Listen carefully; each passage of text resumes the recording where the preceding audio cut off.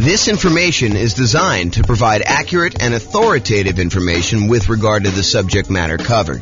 It is offered with the understanding that the presenters are not engaged in rendering legal, accounting, or other professional services. If legal advice or other expert advice is required, the services of a competent professional should be sought. Welcome to the Santa Clarita Real Estate Investing and Real Estate Financial Planning Podcast.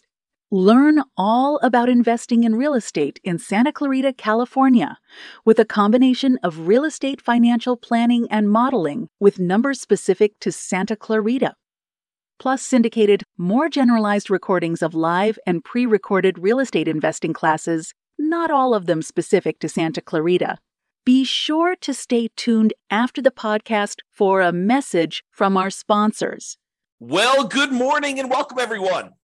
I am your host, James Orr, and I have a really cool class today. This is sort of a subtlety, a deep dive, some nuance to the idea of whether or not you should sell your rental properties and then take that money and invest them in the stock market, if and only if that means that you can be financially independent. So what we're going to cover is, I'll set up the kind of scenario so you understand what we're doing. I'll kind of give you a little background, then I'll walk you through some of the numbers and we'll kind of wrap it up. So here's the idea. So imagine for a minute, you are wanting to do the nomad strategy. Nomad strategy is where you buy a property as an owner occupant. You put 5% down in this case, although you can put any, 3.5%, 0%, you can put more than 5% if you want to. In this case, we modeled it using 5% down. So you go buy a property as an owner occupant with 5% down.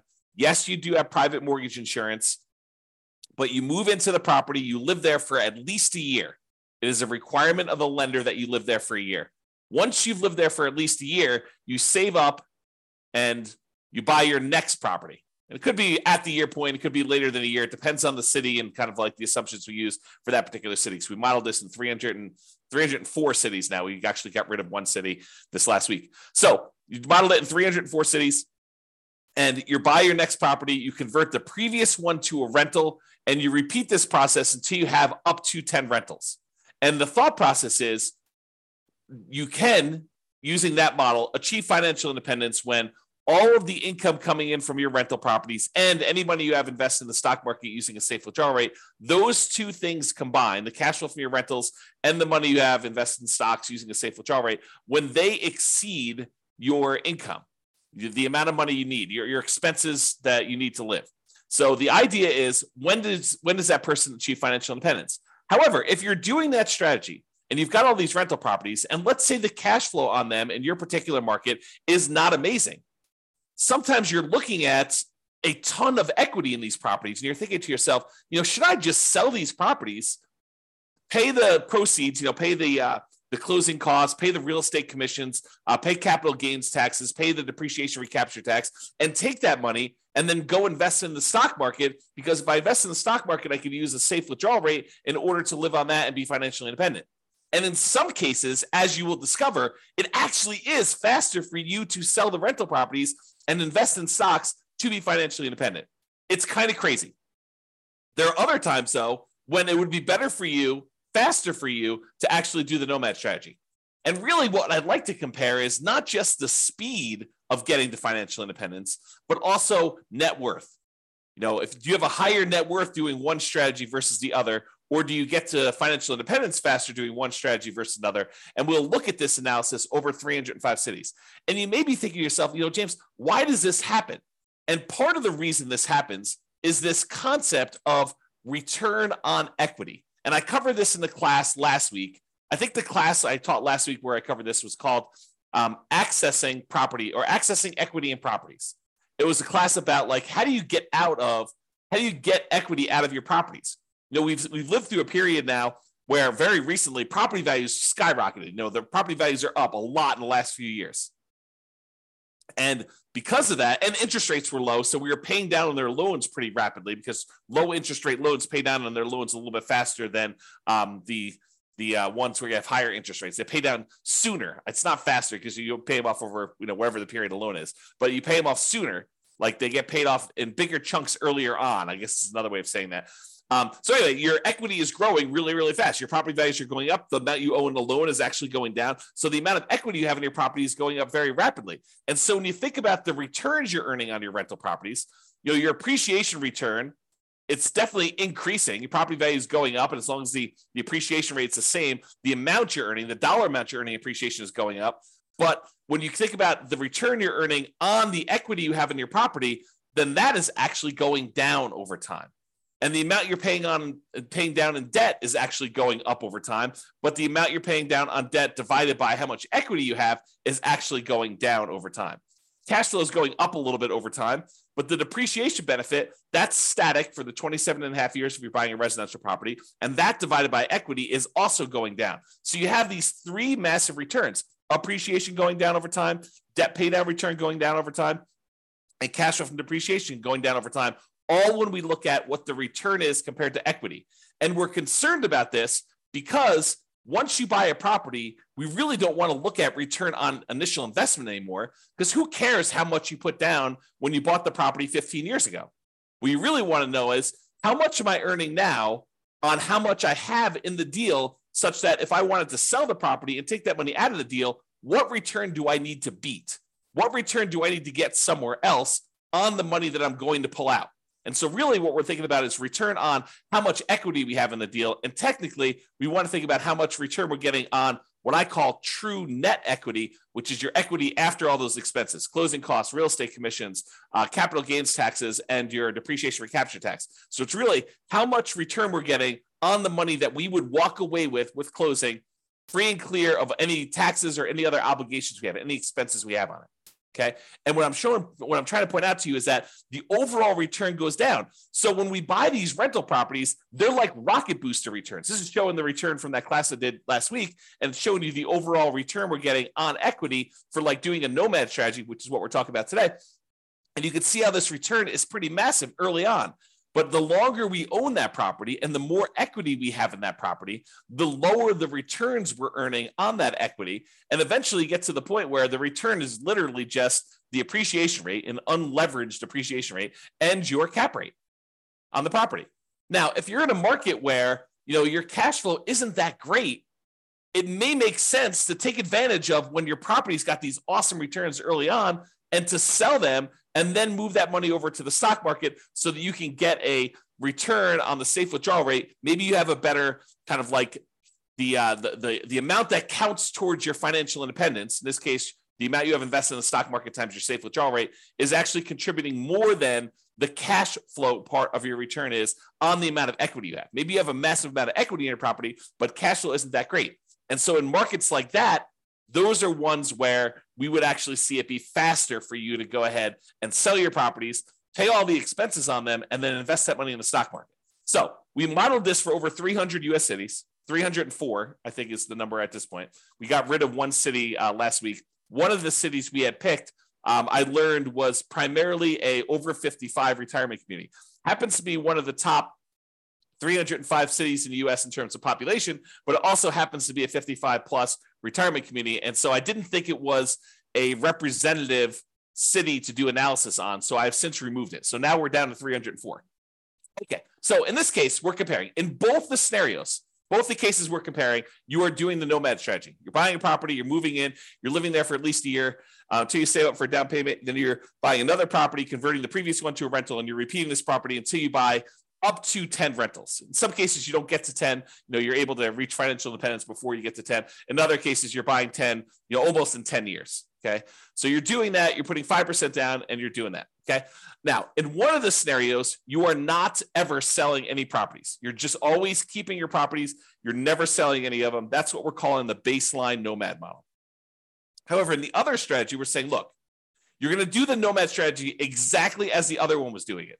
However, each month, we are going to do some calculations. We're going to calculate, hey, look, if I went and sold my properties and I paid closing costs, if I paid real estate commissions, if I paid capital gains taxes on the gains I've had since I've owned the property, and I pay back depreciation, with a depreciation recapture tax, all four expenses you have when you sell a property, and the net proceeds of that, if I could take the net proceeds and invest them in the stock market and then use 4% safe withdrawal rate times the money I now have in the stock market, if that means that I have triggered financial independence, then go ahead and sell the properties, stop buying any more properties at all, because we've reached our goal of financial independence and we're done.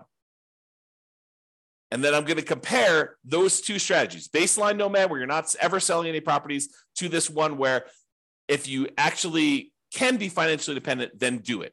That's what we're talking about here. And you can see the analysis if you want to go drill into the charts and kind of see what's going on, or go look at your individual city and see how your own individual lots of tongue twister, individual city has performed. You can go to this URL on the screen and actually see it. Okay. Now, I've already covered what financial independence. I've covered this in previous classes. I'll do a really brief one here.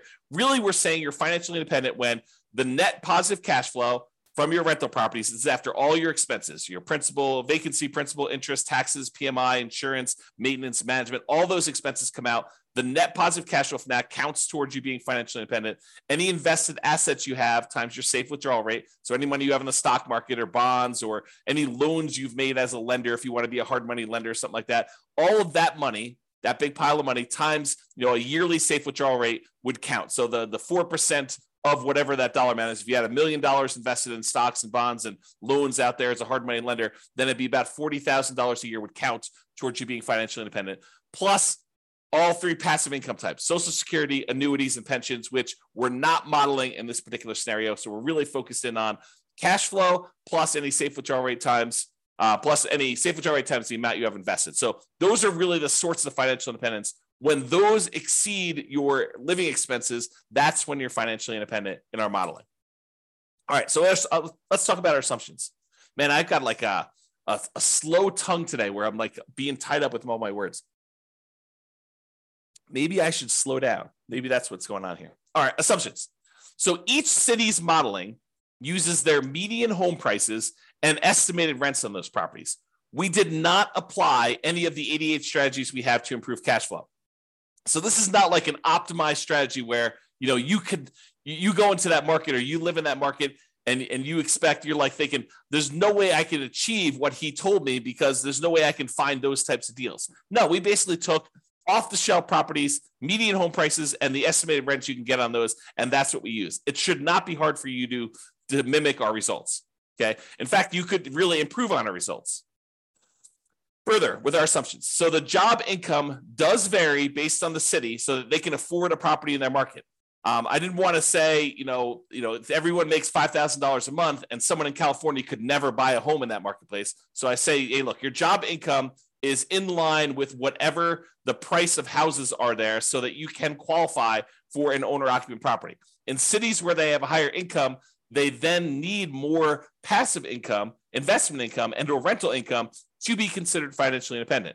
So because we gave people in certain cities more income so they can qualify for these loans, we also now set the bar higher for what they need to do in order to be financially independent. They have to actually replace that income. So it gets, even though they make more money, now they need to actually replace that in order to live in that city. Now, everybody starts with just enough in down payment to buy a single 5% down owner-occupant property with closing costs. So about 7% of the price of properties in their marketplace. And we do have a minimum of $10,000, which I don't think anyone is hitting. So I probably should even just remove that comment.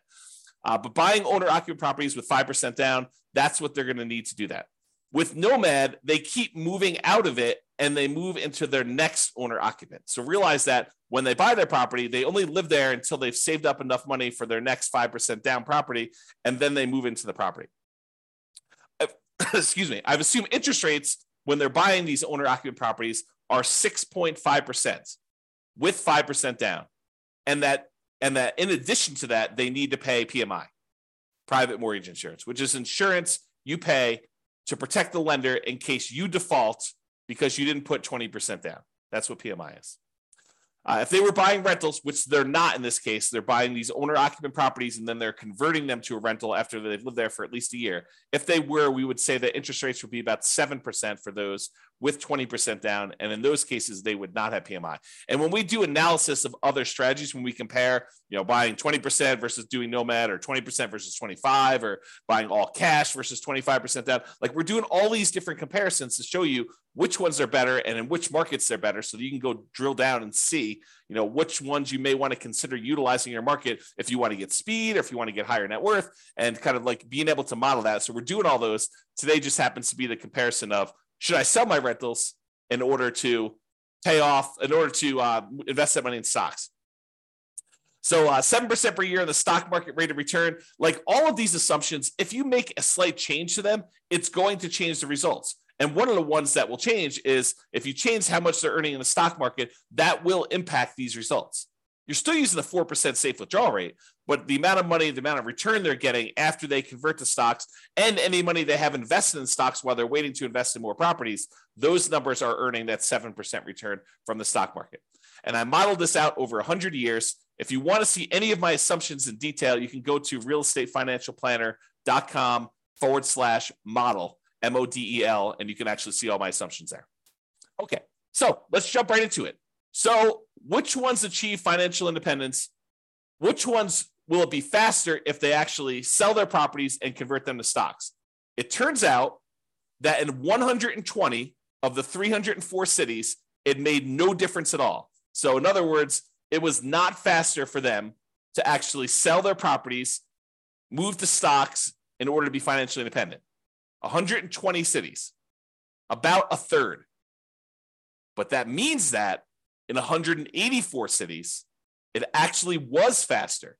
It was better for them to sell their properties, pay the fees, closing costs, real estate commissions, capital gains taxes, and depreciation recapture tax. Just bite the bullet, pay all those fees and taxes and costs in order to do this. Take that money, invest in the stock market, and use a 4% safe withdrawal rate in order to be financially independent. It'd be faster for them in 184 cities. About 2/3 of the cities. I think that surprises a lot of folks. Okay. Here's kind of a distribution of what happens. And you can see that, the gray ones are the ones where they are, they're doing the selling all the properties in order to be financially independent. And you can see that some of them get moved up. Not all of them, but some of them get moved up. And there are a few on this really high extreme over here. Okay. Now, how much better is it? And how is it distributed based on price? Is this all the really, really expensive property cities where this happens? Or is this all the really cheap property cities? Nope, it's spread out. And the difference in the number of months is, it's less than 10 years in most cases, but it's actually probably in most cases, it's about 5 years or less. Okay. So how much faster is it? Just eyeballing this. This is the 5-year line here. It shows that anyone's below here are less than 5 years faster. Anyone's above here are more than 5 years faster. And each green dot shows you that selling the properties and investing in stocks is better by that many months. And then this axis shows you how expensive the properties are. So, in the properties where it's about $500,000 properties, that's right here, shows you those. Okay. So this just gives you an idea of how much faster it is for which ones, and how that is spread out over different priced houses in those marketplaces. Okay. So, certain cities have cheaper houses, certain cities have more expensive houses, and you can see that it's not skewed so that this only happens in really expensive markets, or it's only skewed where it only happens in really inexpensive markets. It's spread out a bit. All right. So we talked about achieving financial independence and the speed in order to be financially independent. We said about in 2/3 of the cases, it would be faster for you to actually sell the properties, pay all the fees, and invest in stocks in order to be financially independent. However, let's now look at net worth, right? What's your overall net worth if you do this? And in 44 cities, about 15% of the time, you would have a higher net worth at year 40 if you actually did not sell your properties and just kept them. So about 15% of the time, you'd have a higher net worth. In 260 cities, it didn't make any difference at all. 260 cities, no difference at all. With 184 with 44 cities, you would actually have a higher net worth. Now, this is at a snapshot in time in year 40. If we went out to year 50, these numbers would be different, right? Because whenever you go and you sell all these properties, you're probably lowering your net worth.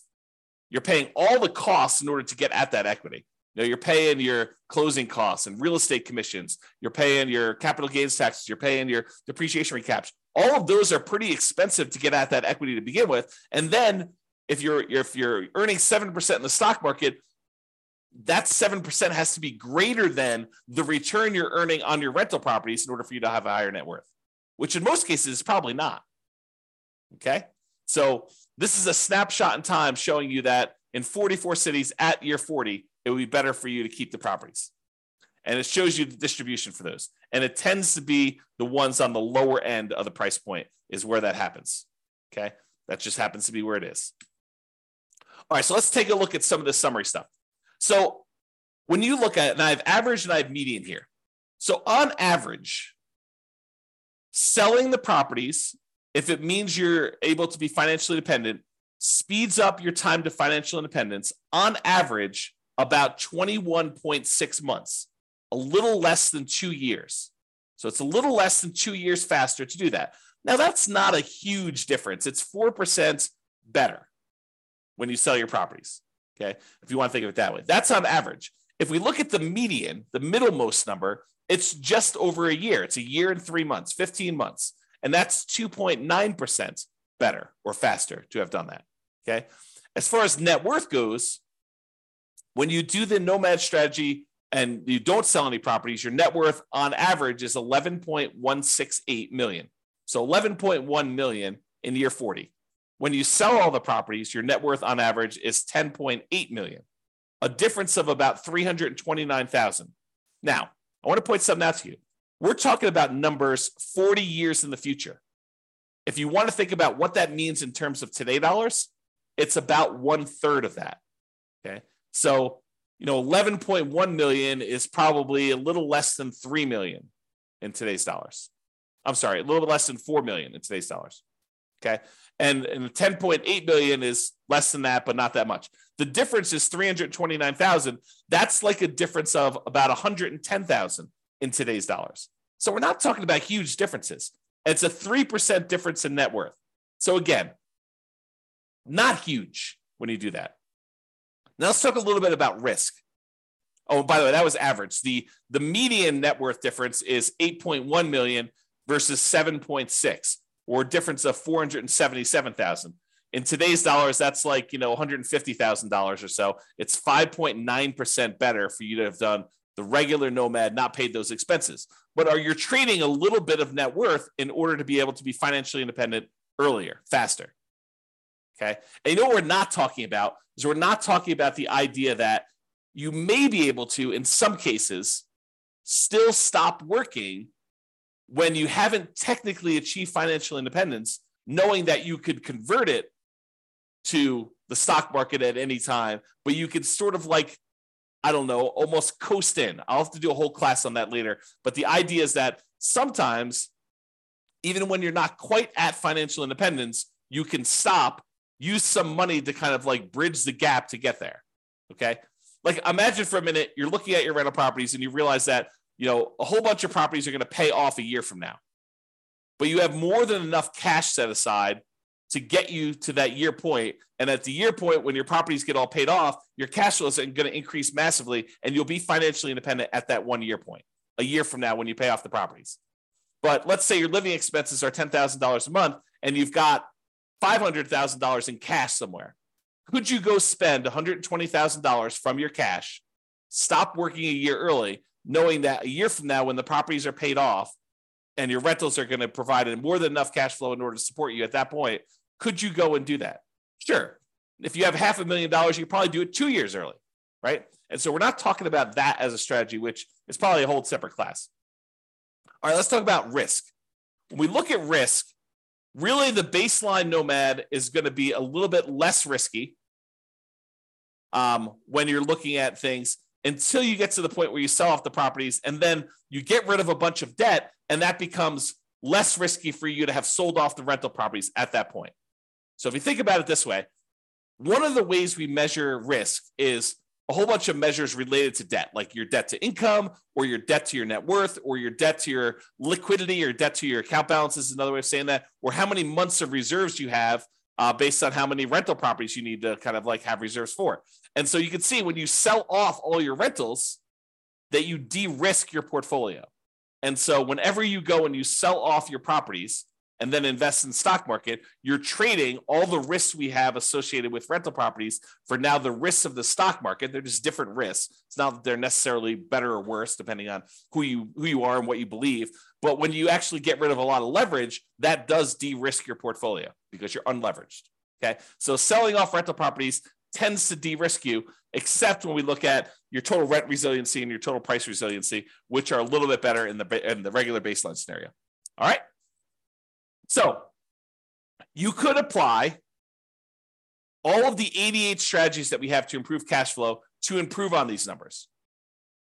We're basically using median price properties and what rent might be on those in each market. You should be able to choose better and do better if you were deciding to do this yourself. And I do model some of those improvements in the modeling thing. You can go see me, do like, what if you can get 10% better rents, or what if you buy a property at a 5% discount or 10% discount? We look at those and see the impact of doing that versus doing the kind of like baseline scenarios we've got. If you go to the realestatefinancialplanner.com/model, you can see all those for your city. I did it for all 304 cities. Okay.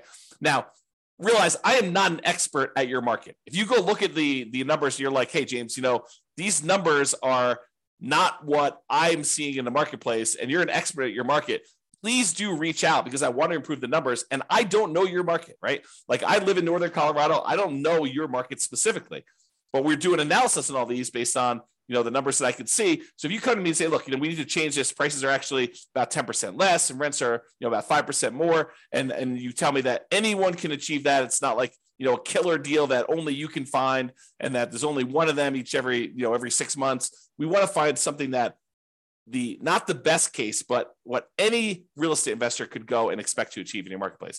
So if you come to me, we can rerun all the numbers and do that. And then we'll update all these charts and stuff. So if you're watching this video after the fact and you're like, hey, the numbers in your video are different than the numbers you're showing on your website. Yeah. As prices change, as interest rates change, as your rents change, as someone comes in and tells me, James, your numbers were all hosed, I will update those and we'll readjust them. And so they may show up as slightly different from what you've seen on the video, or very different depending on what happens with the market. If interest rates change dramatically in one direction or the other, the numbers will look very different. Or prices change a lot. That's another thing to say. So reach out to me if you want to update some numbers so we can do that. All right. So in conclusion, in our current market conditions, our current price, current interest rate, current rents in the 300 plus US markets using what I would refer to as less than ideal median price to rent properties, eventually selling all your rentals can help you achieve financial independence faster about 60% of the time.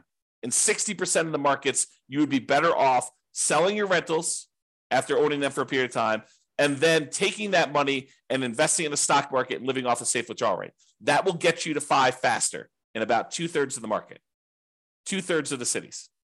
However, you tend to end up with a higher net worth in year 40 in about 15% of the cities by not selling your rentals and paying all those costs, closing costs, real estate commissions, capital gains costs, depreciation recapture taxes, maybe continuing to buy properties even more and not stopping working, which makes sense, right? I mean, if you don't sell the properties, you don't have all those expenses. If you keep buying more properties, if you're not selling them, you keep working, sure, you're going to have higher net worth. That just makes sense.